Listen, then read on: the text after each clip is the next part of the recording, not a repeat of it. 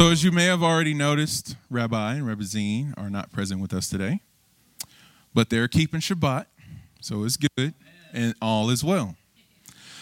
So in their place, though, they left another Ner Tamid, and this guy needs no introduction, so I'm giving him one. This is a distinguished gentleman of our shul. This is the heavy, this is the light, this is the grace, and this is the right.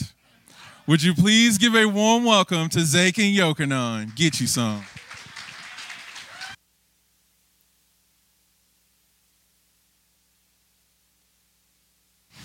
Baruch Hashem, Baruch Hashem, Baruch Hashem, hello. All right, I'm there. You know, it's hard. You can't really hear yourself up here. Oh, really? Is this yours? I'll put those out here. Baruch Hashem. Oh, what time we got? All right. Bezrat Hashem. We got 3 hours or so. As I went over it last night, I was like, oh, boy, not good. So Bezrat Hashem, we'll get to it. We will see. You know, I noticed we don't have any visitors, so that's good because it's good today. It's good today. No, I want to sound wrong. It's good today. If there's any visitors online, maybe, but, you know, just in the beginning, a few of you might have a few toes that might be stepped on. So that's why I say, you know, Baruch Hashem. Because we're with family, right? We're mishpacha. And so, since I have so much, I'm just going to go right into it. Even though this Torah portion has so much between the menorah, the eyes of the menorah, the 7 eyes, oh, Baruch Hashem, the inverted noons, all these things. Can I hear that back there? Okay, Baruch Hashem. All right. So even though there's so much in here, we're going to spend a few minutes in Bamidbar, but then we're gonna go somewhere else. Baruch Hashem. All right. So Bamidbar 12:1, Miriam and Aharon spoke against Moshe. It says, Rebbe Yehuda Lo-Zeel writes, the Midrash Yalkut Shimoni cites the verse, Mishlei, Proverbs 10:19, in an abundance of words, silence will not be lacking. And applies this verse to Miriam. She's speaking against Moshe. And it continues, but one who strains his lips is wise. The Midrash comments, because he who strains his lips from speaking against others, he is wise. Rebbe Shimon ben Gamliel said, my entire life I grew up among wise men, and I never found anything as good for a person as silence. So the Midrash relates.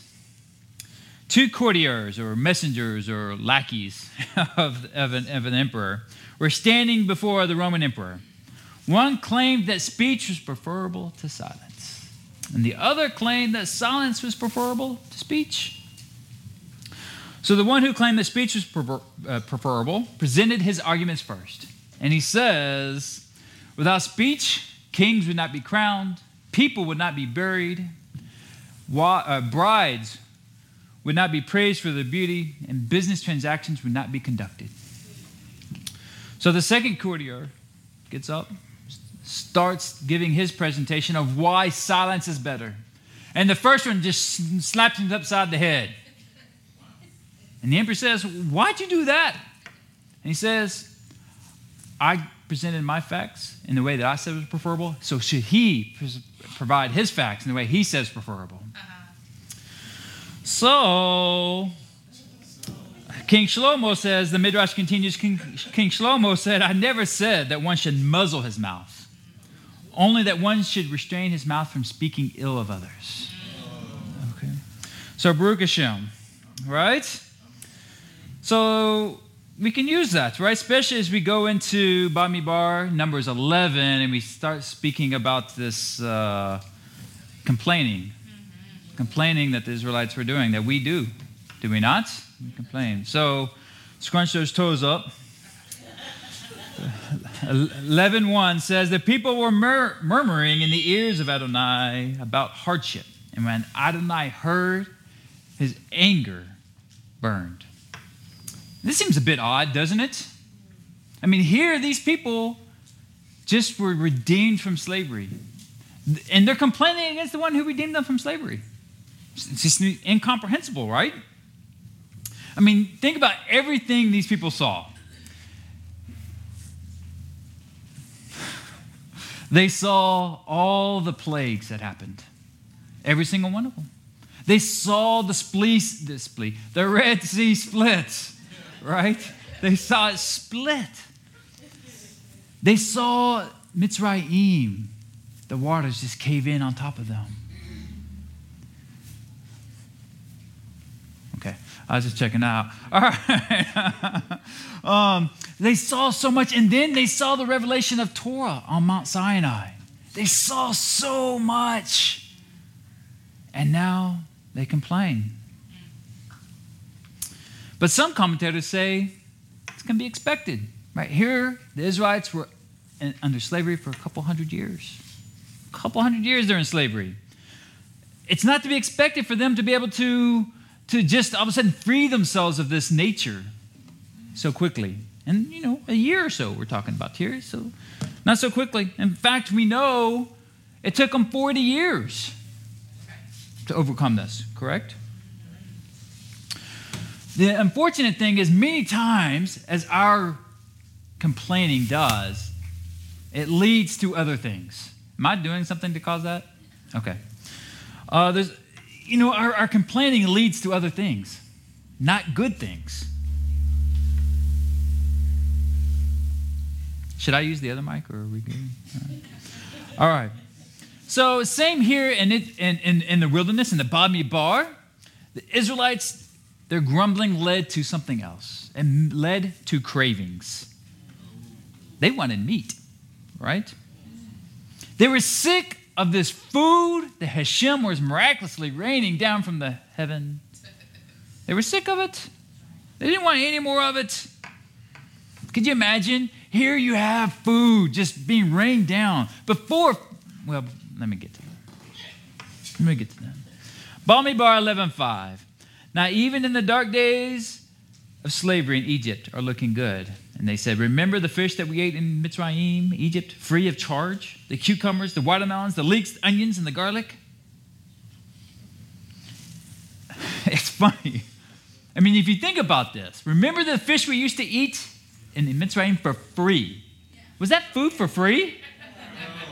I mean, think about it. I mean, they worked back-breaking slavery, labor, building bricks, creating bricks, putting them on, building pyramid, building whatever else they're building. It wasn't for free. In fact, the food was only so they would do that. That was the only reason for it. And yet Hashem is giving them food just for being his people. What's really also amazing about this verse is it's almost like they forgot. They forgot about all of that. When we're going through something, it seems like it drags on. It's going on forever and ever, right? Have you ever been in a job that just comes like, come on, can this day go by? Or maybe it's the whole job itself.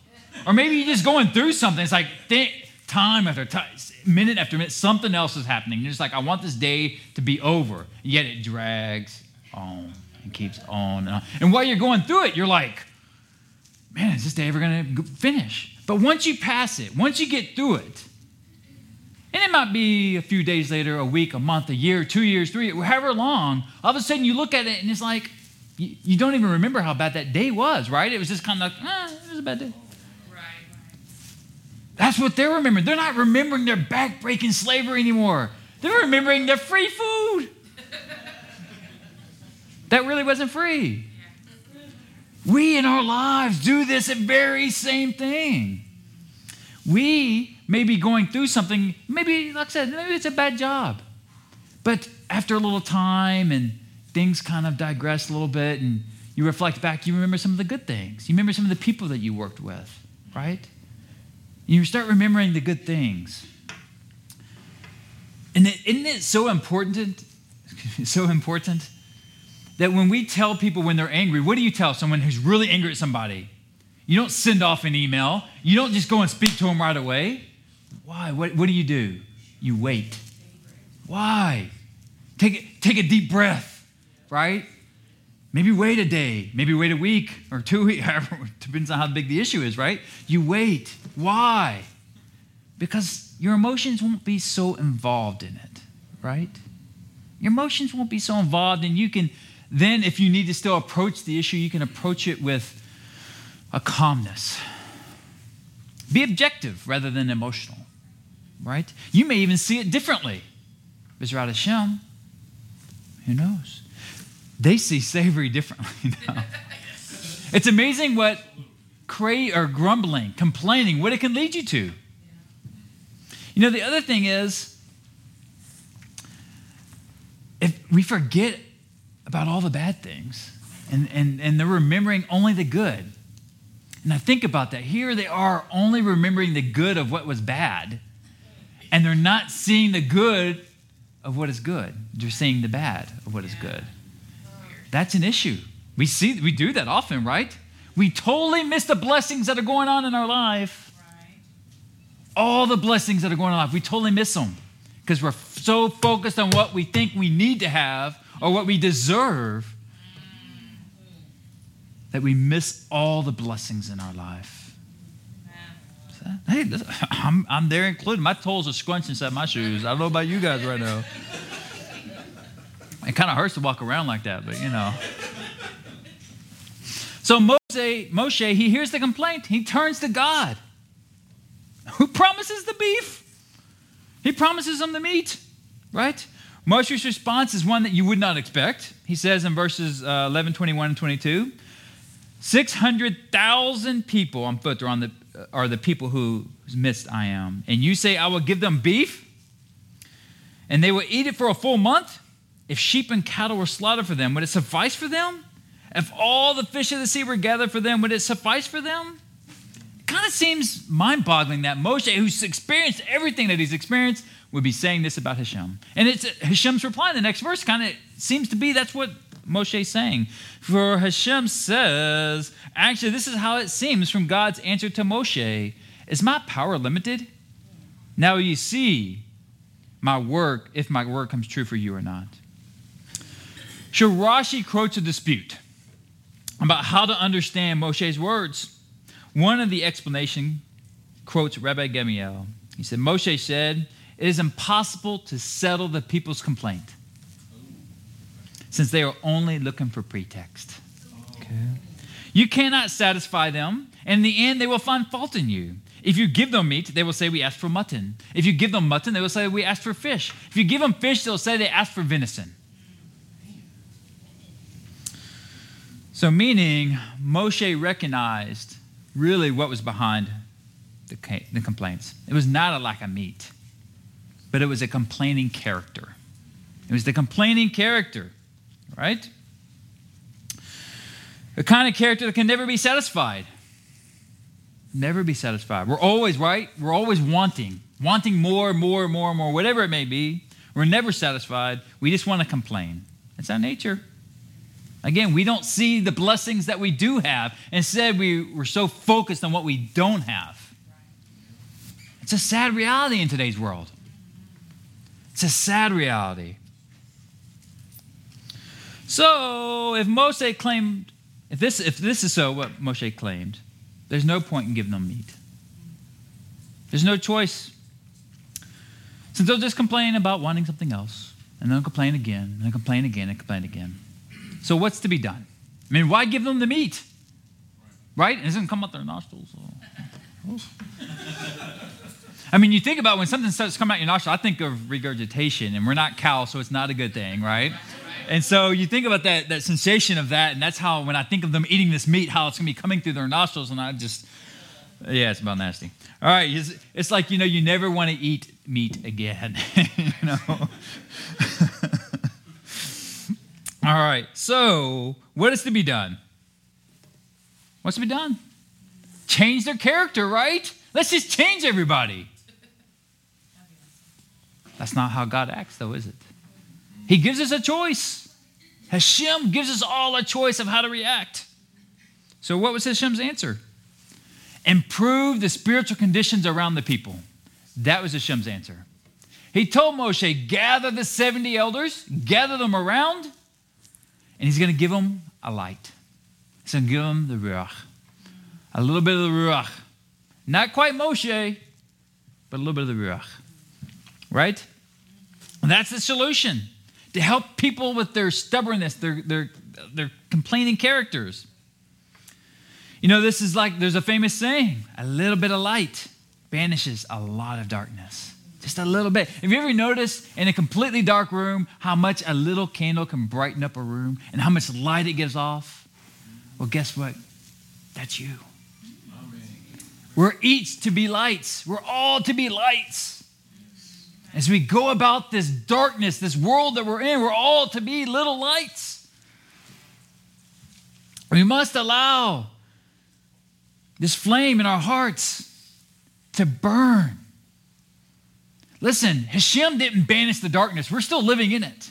We're still living in the darkness of the present age today. He didn't change that. Instead, he lit a flame in their hearts. It gives us strength. It gives us the ability to move forward and change. We must allow the flame to rise up. Behelatecha. Listen, that's actually what that word means. Behelatecha. The root of that word is Allah, where we get aliyah from.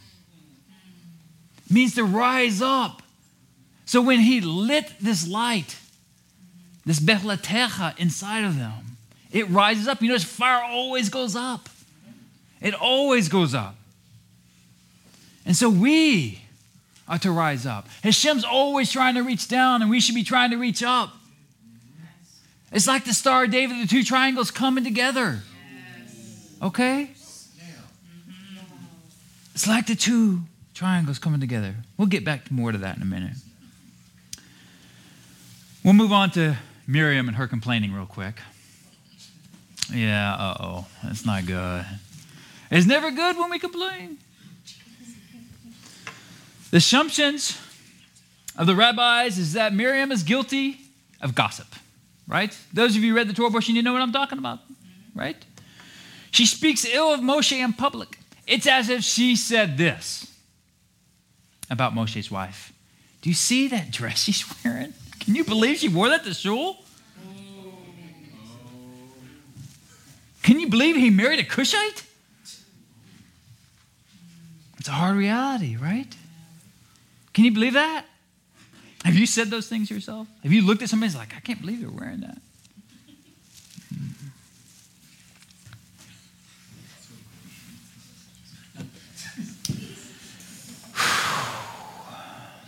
You know, the rabbis draw a connection between gossip and leprosy.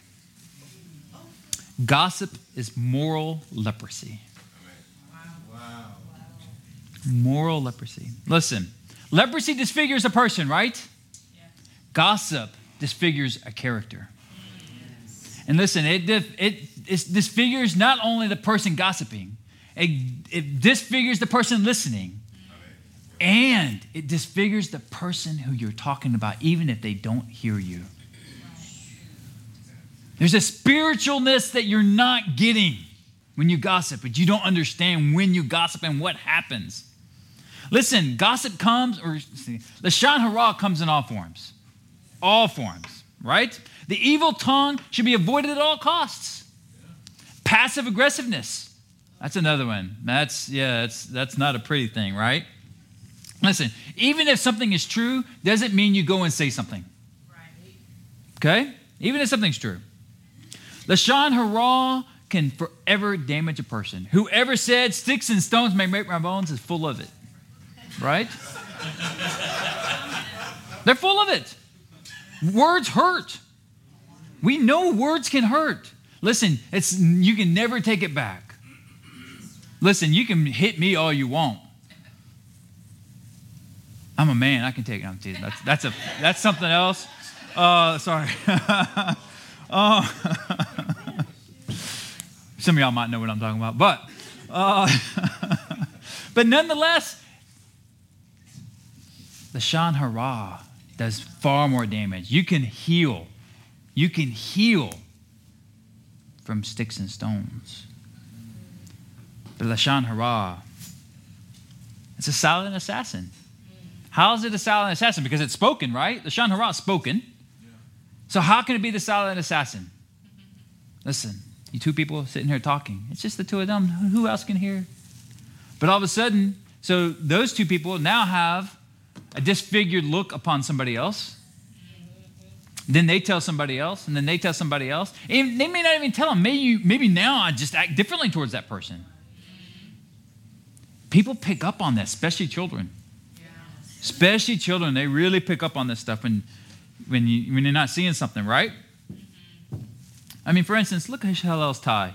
Look at the way it's tied. Beautiful. Beautiful.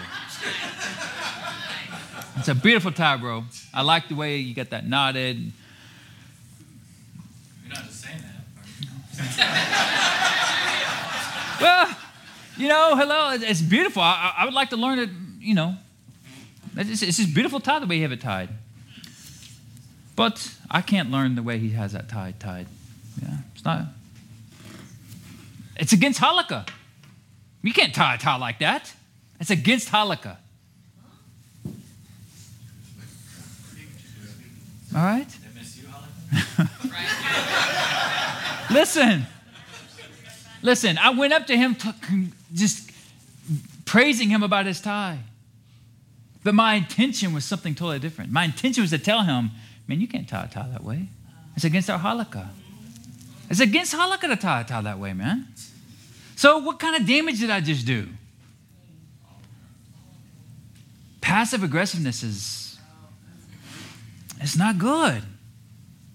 It's not good at all. It's a form of Lashon Hara, because you know what? I'm not really coming to him with a loving kindness.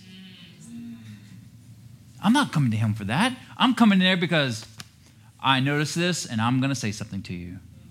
Okay? Listen, if you see something in somebody, did you ever find that? I don't have a text. Did you ever find it? Listen, maybe it didn't come through there. Here we go. Maybe not. All right. So I think it's the Baal Shem Tov who said this. The Baal Shem Tov, when you see a sin in somebody else, really it's a reflection of your inner self. When you see somebody else's sin, it's a reflection. Somewhere deep down inside of you is that same sin. Listen, it may not be manifested in a physical manner, but spiritually, there's something inside of you that Hashem is showing you that so you can correct yourself. Not so that you can walk up to somebody else and go, hey, yeah, you need to change. Okay? Listen, sometimes, and what's the best way to handle something? You see something like that and you think it needs to be addressed, go see one of the Beit Din. Come see one of us. Okay? Listen, sometimes we're not going to go, we talked about this in my class last week, right? We're not going to always just go right up to somebody and correct this issue.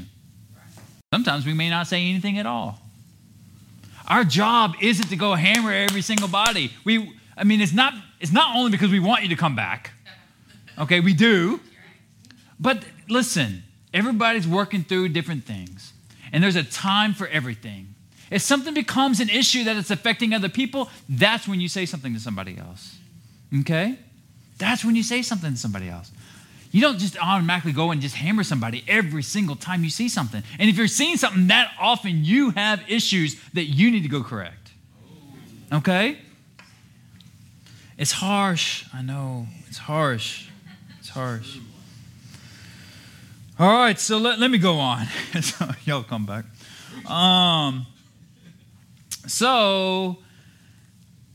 Where was I?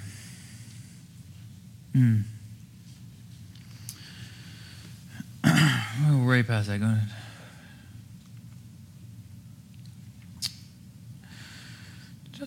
Okay, there we go. Way up there. There we go. All right.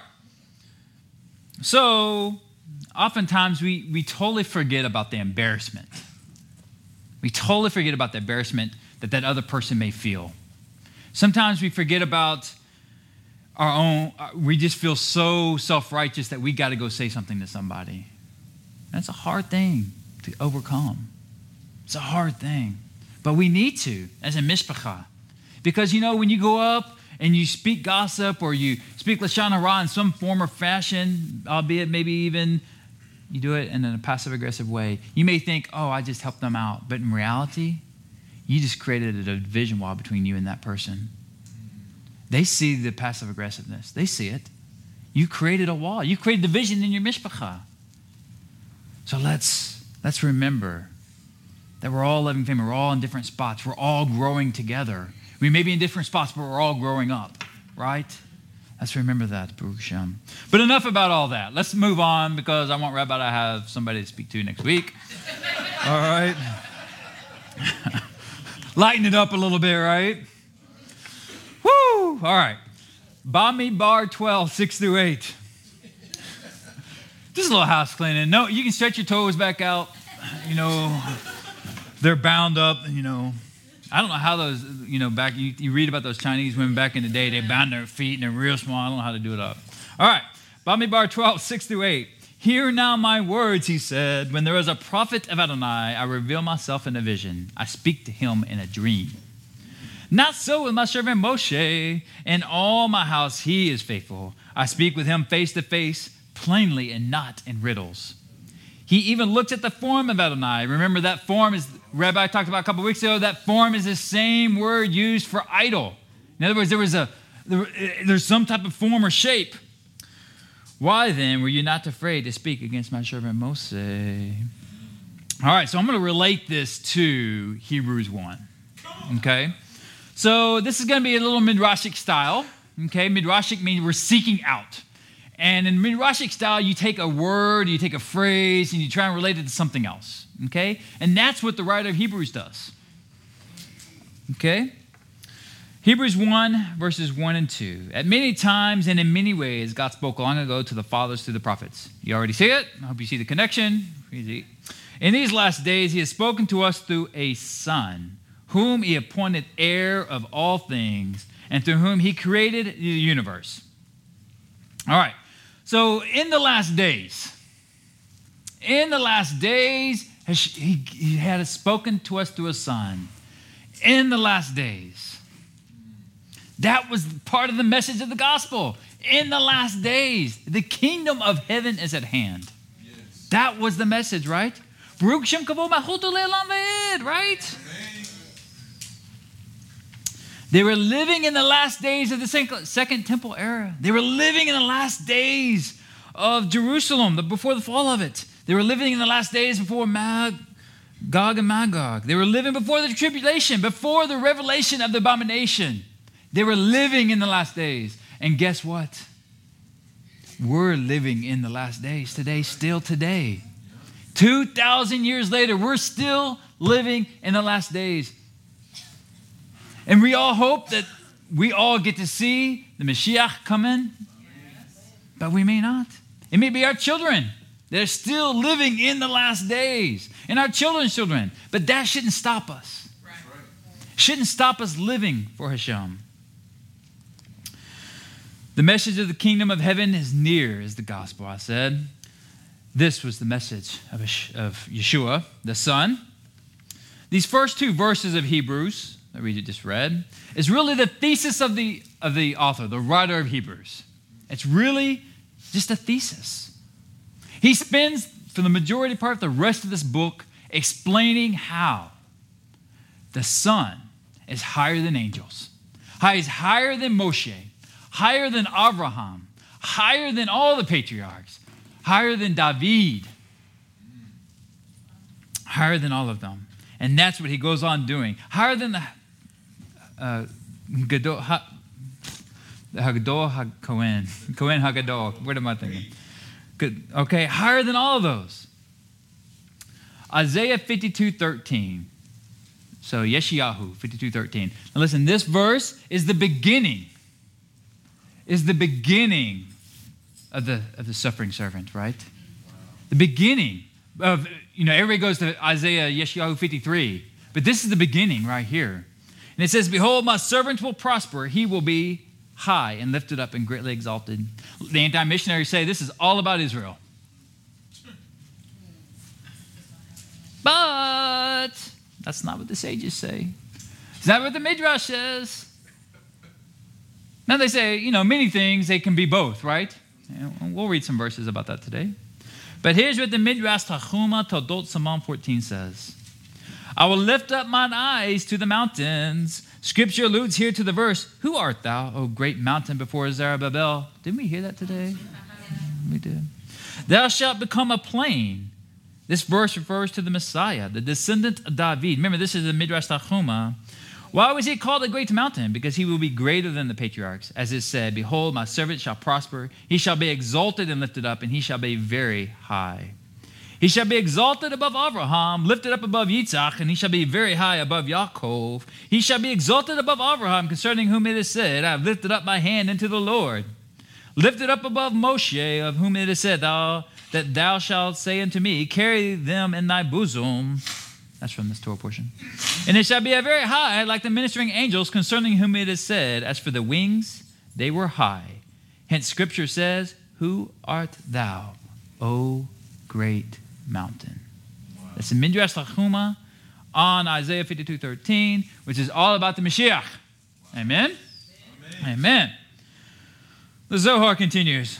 I'll read this. Zohar 181ab compares the Mashiach to the moon. God exalts his servant by giving him the keys to the resurrection. It says, behold, my servant will prosper. He will be high and lifted up and greatly exalted. He will be high above the upper light of the luminaries, relating to Isaiah 30. He waits on high to have compassion on you. So if the writer of Hebrews is correct, if he is able to prove his thesis, if he's able to do so, right, then we need to pay close attention to the Mashiach. We need to know exactly what he said, how he said it, lest we drift away. Lest we drift away, Hebrews 2 says. Listen, many people come through here, a good amount stays. Some leave after some time for whatever reason. They might leave the faith altogether. Different things and this and that.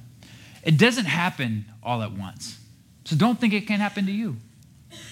It never happens all at once. All it takes is this one day or that one day. All of a sudden, you start looking at something else, focused on something else. You have different interests. It's like a marriage, right? A marriage never ends in one day. You don't wake up and go, all right, I'm done. Let's get divorced. No, that's not the way it works. It happens over time. Your interests are different, right? You may have met somebody else and they may have kindled your interest.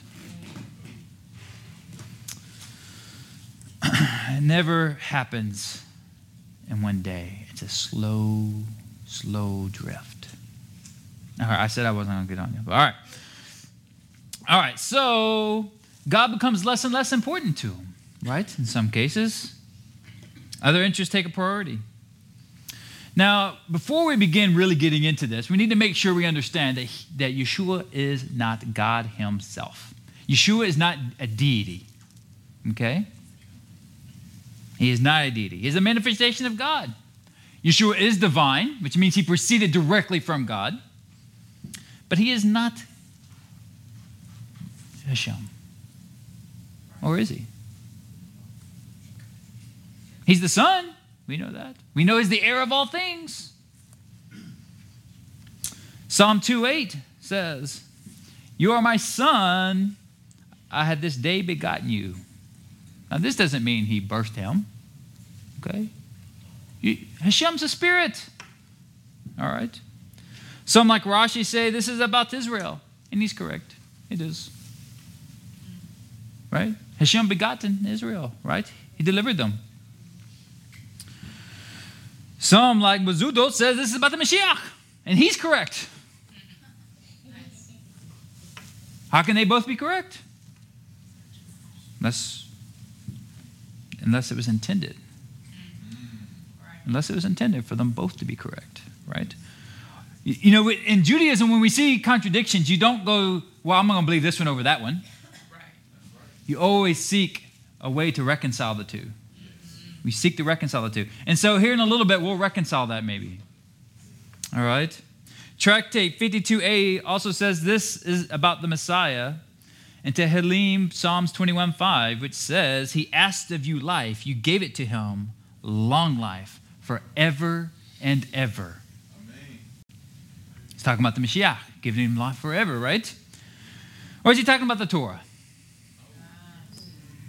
The Torah is forever and ever, right? So think about who inherits. He said that Yeshua is the son, right? Who inherits things? It's children. The children of the parents always inherit. Especially the firstborn son, because they get the double blessing, right? They get the double blessing. They get the birthright, blessings, and so forth. Abraham said to Hashem, listen, hey, all your promises, they don't matter. I don't have an heir. Obviously, that was Yochanan's added to it, you know. Paraphrasing a little bit, but he said, listen, it doesn't benefit him for God to bless him because he has no heir. Wow. An heir is important. So God promised him a son. This is why the Mashiach is called God's son, because God makes the Messiah heir of all things, we're told in Hebrew. All things will be subjected to him. They're not today, though. 1 Corinthians 15:28 says, now when all things become, when all things become subject to him, then the Son himself will also become subject to the one who put all things under him, so that God may be all in all. Listen, that's the story of Joseph and Pharaoh, is it not? Why did he do this? Because all things were made through him. All things. That's what we just read in Hebrews 1:2, right? All things were made through him. That's what Yochanan 1 says, John 1. All things were made through him. Through him, God created the world. God created all things through his spoken word. He said, let there be light, and it was there. He spoke the word. This word is Yeshua, the image of God. So how did he create the universe? Through the Son. Because is the Son different? Did Hashem create it or did the Son create it? Who created it? He created it through wisdom. I'm sorry, wrong line. In the Talmud, the sages debate about why God created the world. God created the world for the sake of Abraham, one says. Another one says, no, he created it for the sake of David. Another one says, no, for the sake of Moshe. Another one says, no, for the sake of the Mashiach. Okay. Now, in the Gospel of Thomas, he says that's for the sake of Yaakov, James. Okay. Yeshua's half brother. What do they mean by this? This isn't saying it's all created for them. It's a way of bestowing honor upon somebody. It's a way of bestowing honor upon somebody. So the sages teach that God created the universe through wisdom. Why? God created the earth through an agent. The sages teach that just as someone who wants to build a house hires a contractor, so you go out. Listen, if you ever built a house, you got to have the plans, right? So you get all the minute details of everything that you got to get ready, and then you go to a contractor. Unless you're going to build it yourself, but we're in the real world where I'm not extremely that guy. All right, so I'm going to go hire a contractor, and I'm going to build my house, right? And that's what Hashem did.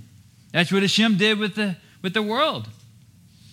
He used a contractor to build the heavens and the earth. Proverbs 3:19 says, the Lord, in, by, or with wisdom, you choose, founded the earth, right? By wisdom, Adonai found the earth. By understanding, he established his heavens. Wisdom is that contractor. Wisdom's a contractor. It says so. If we can go to 8:22. Adonai brought me forth the first of his way before his works of old. Keep on. Next, go.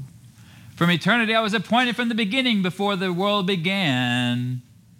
I'm going through 25. When there was no depths I was brought forth. There was no fountains abounding with water. Before the mountains were shaped. Before the hills was brought forth. The word was there. It was all there. It was already existing before any of all this. That's the point of this right here. All this, Hashem's word existed before anything else. Go to verse 30. I'm going to read through 36. Then I was the craftsman. Well, who's a craftsman? the contractor, right? Wisdom was the craftsman. Through wisdom, Hashem built all this. Beside him, I was daily his delight, always rejoicing before him, rejoicing in his whole world and delighting in mankind. So now, children, listen to me. This is the Torah speaking to you. Listen to me. Blessed are those who keep my ways. Heed discipline and be wise, and do not neglect it. Blessed is the one who listens to me, watching daily at my gates, waiting at my doorposts. For whoever finds me finds life and obtains favor from Adonai. But whoever fails to find me harms his life. All who hate me love death. Hashem brought me forth. Hashem brought me forth before all his works. Before all of his works. So at the beginning was wisdom. Breshit 1:1. In the beginning, Breshit. Was it in the beginning or was it by the beginning? Which was it? What was the beginning? Chokhmah, wisdom. Wisdom was the beginning. One Targum says this, from the beginning with wisdom the Lord created and perfected the earth.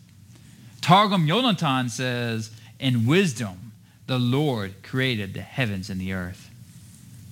This helps us understand Yochanan 1. Specifically 1:3, but we'll go through 1:1 first. In the beginning was the Word was with God, and the Word was God. He was with God in the beginning. Verse 3, all things were made through him, through wisdom, and apart from him, nothing was made that has come into being.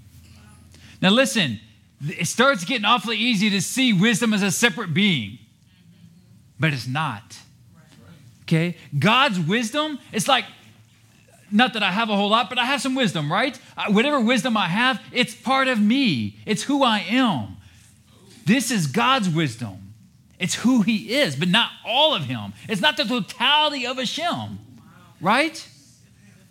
It's not the totality of Hashem, but it is him.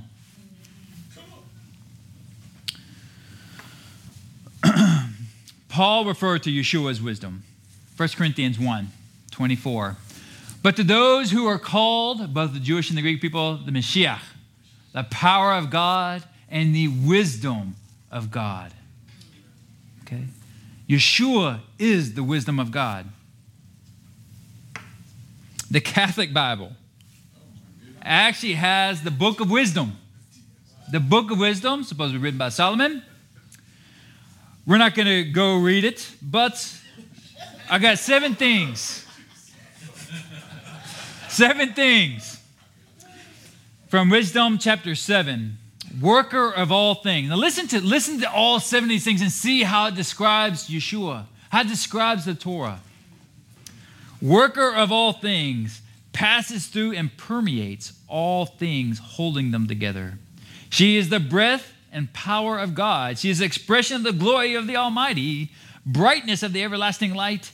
She is the image of God's goodness, and she makes all things new. Whoa. Okay. That's Wisdom 7:23-27 in a nutshell. And this is exactly what Hebrews 1:3 is speaking about. This sun is the radiance of his glory and the imprint of his being, upholding all things by his powerful word. Radiance of his glory. Listen, this is the reflected splendor of Hashem. The reflected brightness of Hashem. The radiance of his glory. The imprint. This word, Rabbi was actually talking about this concept the other day. This word, it's like an engraving. It's not just, you're the image. It's an engraving. It's in him. It's in his heart.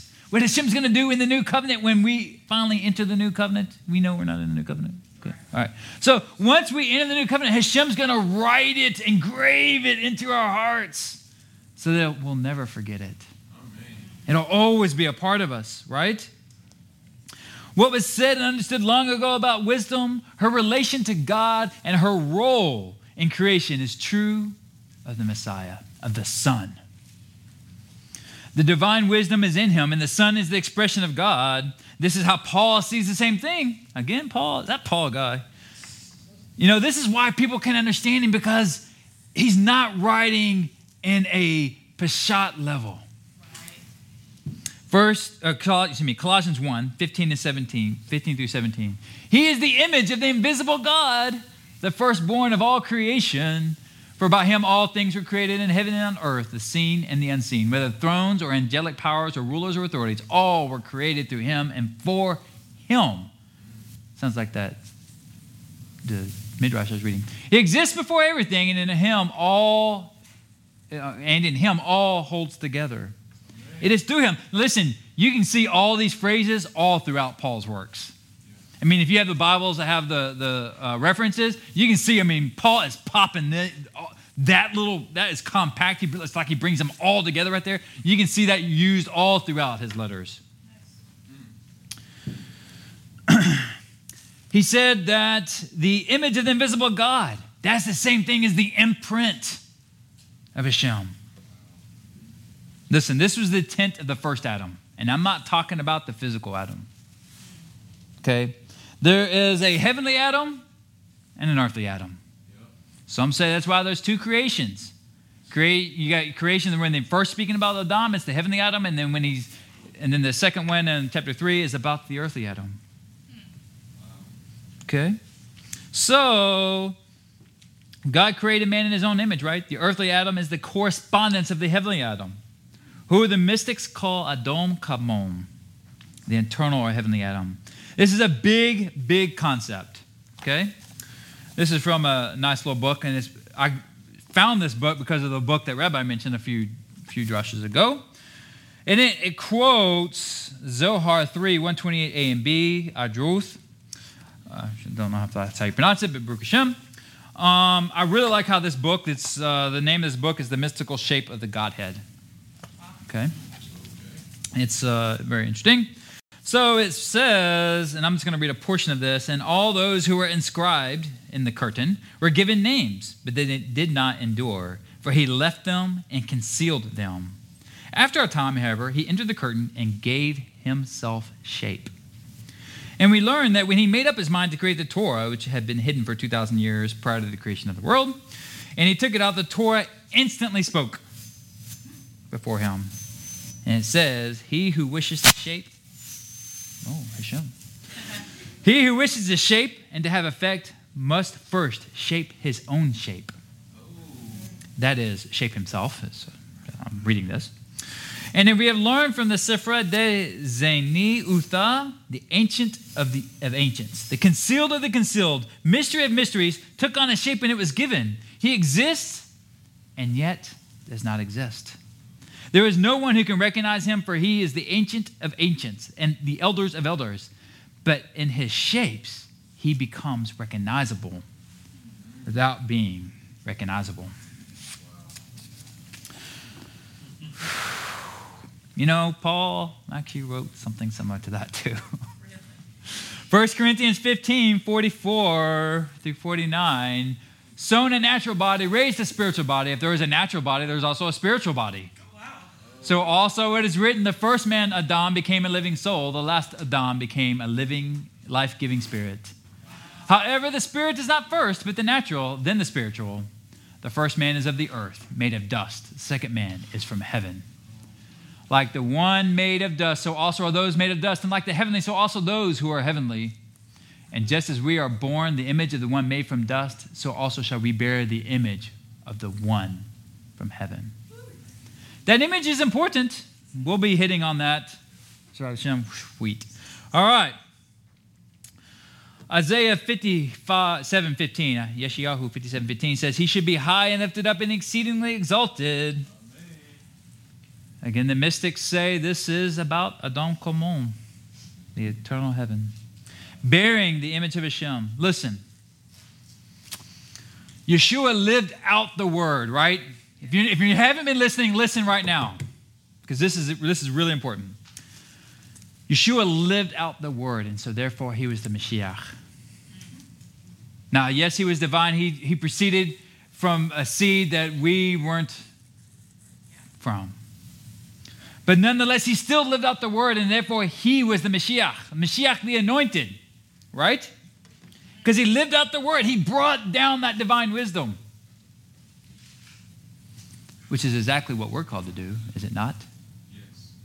We're called to live out that word, to bring it down. Again, remember Hashem with the triangle, the two triangles meeting together? Because listen, Hashem, it's all about, and it's a wonderful, wonderful book by the same author who wrote the Orchard of the Delights. What is that? Truman.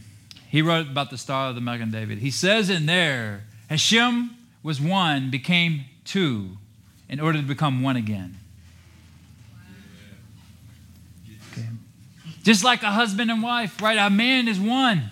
He marries he's one and a wife is one. But the two, they get married to become one. They have a children who becomes one, who then gets married, becomes two, and it goes on and on. One becomes two to become one. It's all about us becoming one body, bringing down the divine wisdom. We can all be Mashiachs in a sense. Don't get me wrong. Don't misquote that. We can all become Mashiachs. We can all become anointed. That's what that means, right? We can all become anointed with Yeshua if we don't drift away. If we don't drift away, it's important. Listen, this comes through in three phrases. Three thoughts, three spheres.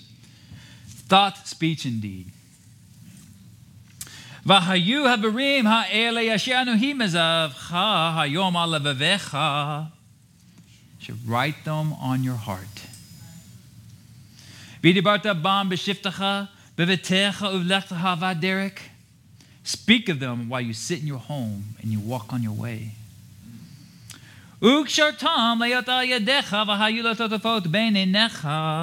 Binding them as a sign upon your arm, and they shall be tefillin between your eyes. This is actually doing the word. That's doing the word. Thought, speech, and deed. And all of our beings and everything that we're going through, we're to be living for Hashem. We are to be a walking word as Yeshua was. That's why today he's the Mashiach. We can bring heaven down to us. Amen. If you're willing to walk in thought, speech, and deed. Listen, we don't say the Shema every single day, twice a day for no reason at all. It's to be written inside our hearts, is it not? It's to be written inside. When we perform mitzvot, we make the word flesh. Nice. Okay? We make the word flesh. We become the word made flesh when we completely imitate him in every regard. Right? We're to be disciples. And disciples imitate the Messiah, imitate Hashem in every way. And then we'll be united with Hashem. All right. Baruch Hashem. All right. So this next part is another hour and a half, 2 hours. Because we're gonna go through Hebrews, because I haven't yet to get to show how he built this thesis, right? We need to prove that Yeshua, the Son, is higher than angels, is higher than the patriarchs, is higher than the, I don't know why I can't, the Kohen Hagadol. Hagadol HaKohen. All right. So remember, Midrash means to seek out, right? So we're about to seek out. All right, so we're going to get through this. I'm going to try not to go too fast, but I got 15 minutes. So, Baruch Hashem.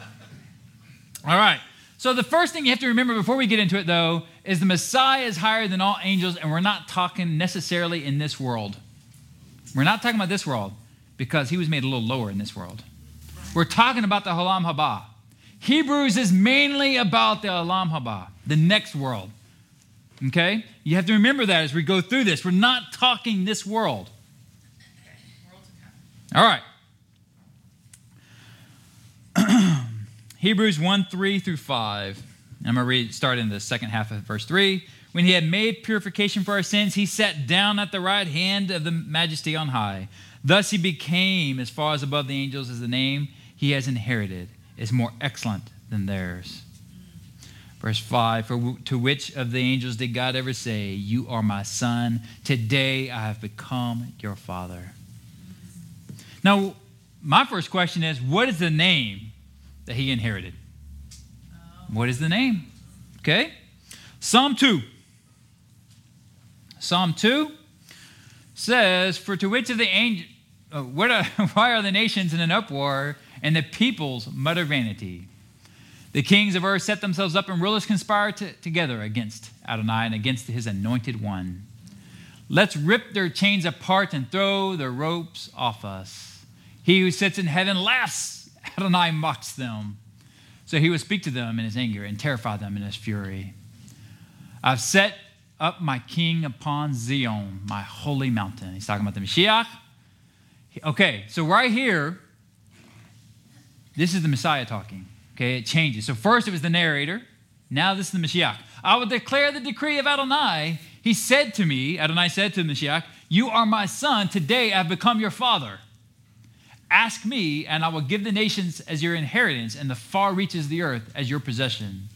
You shall break the nations with an iron scepter. You shall dash them in pieces like a potter's jar.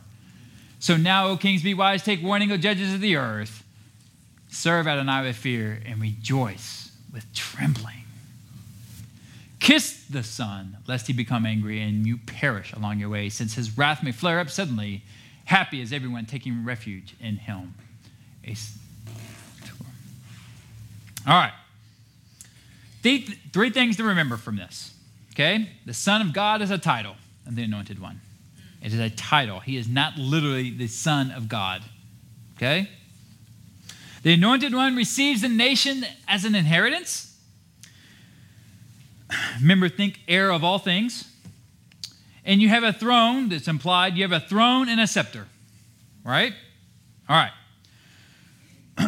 We're going to move on to 2 Samuel. Nathan is saying to David in 2 Samuel 7. Remember, we're going to start piecing together things. So we're going to move. It says in 7:11b, "Moreover, Adonai declares to you that Adonai will make a house for you. When your days are done and you sleep with your fathers, I will raise up your seed, who will come forth from after you, and I will establish this kingdom. He will build a house for my name, and I will establish his royal throne forever. I will be a father to him, and he will be a son to me."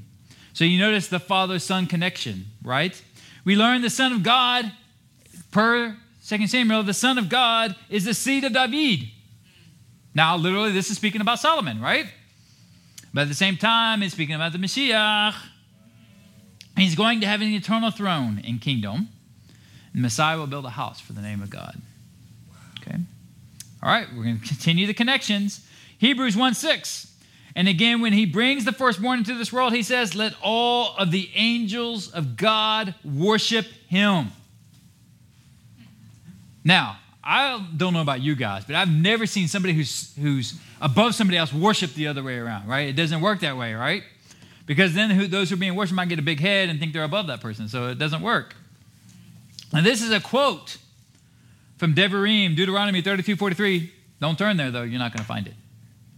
Okay? It's also Tehillim 96:7, but don't turn there. You're not going to find it because these are from the Septuagint. They're textual variants. Okay? It's in the Septuagint and it's also in the Dead Sea Scrolls. Okay? So this is Devarim, Deuteronomy 32:43. "Rejoice, you heavens, with him, and let all the angels of God worship him. Rejoice, ye Gentiles, and with his people, and let all the sons of God strengthen themselves in him." The Mashiach gives us strength. And notice it's not just the blood Jews, it's all those who are joining him because the Gentiles are there too. So let's just do a quick summary of this. I got 9 minutes. All right. So, all right, let me do a quick summary of what we've gone so far. Messiah is called God's son. The Messiah is called God's son and will build a house for Hashem's name. And there are sons of God that are strengthened by him, and all the angels worship the Messiah. Right?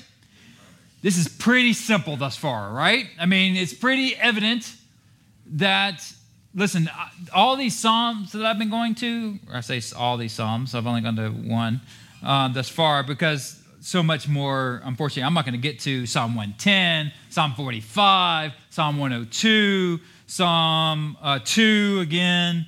We're not going to get to all those. But all of those are all messianic texts. Yes, we're told they're not, but they are. Okay? Listen, in the Big Green Book, I didn't bring it, but in the Big Green Book, it's all about Tehillim. Okay? That book, so many of these passages from these Psalms they all say they're messianic. Okay? All right? The Talmud and so forth and all that. All right. So I'm going to skip past a couple hours. All right. And we're going to go to this other proof text here. Hebrews 2:5. For it is not to angels that God has subjected the Olam Haba about which we speak, but somewhere someone has testified. He's talking about Psalms 8 because that's what he quotes. Saying, what is man? So this is verse Hebrews 2:6, I think it continues on. If you can go, I didn't tell you that one, but it goes there. But somewhere someone has testified saying, what is man that you are mindful of him, or the son of man that you care for him? Keep on. For a little while you made him lower than the angels. You crowned him with glory and honor. You put all things in subjection underneath his feet. For when he put all things in subjection to him, he left nothing outside his control. But for now we do not yet see all things subjected to him. So Hashem does not reign, or excuse me, Yeshua does not reign today. Not in this world. We have so much darkness. There's so much that who isn't following the Mashiach. There's so much. Listen, death has not been defeated. Yes, Yeshua rose. But death is not defeated. We still have people dying out there. Death is not defeated, people. There's a whole lot to still go through. There's still a lot to happen. We have Hasatan, cursed be his name, the angel of death, the Yetzer Hara, whatever you want to call it, it doesn't matter. It's still out there. Now listen, Yeshua spoke about this. It's not like he just came up with this. Whoever he is, we don't know the author of Hebrews. Yeshua spoke about this. Luke 19. If you can go to Luke 19:11.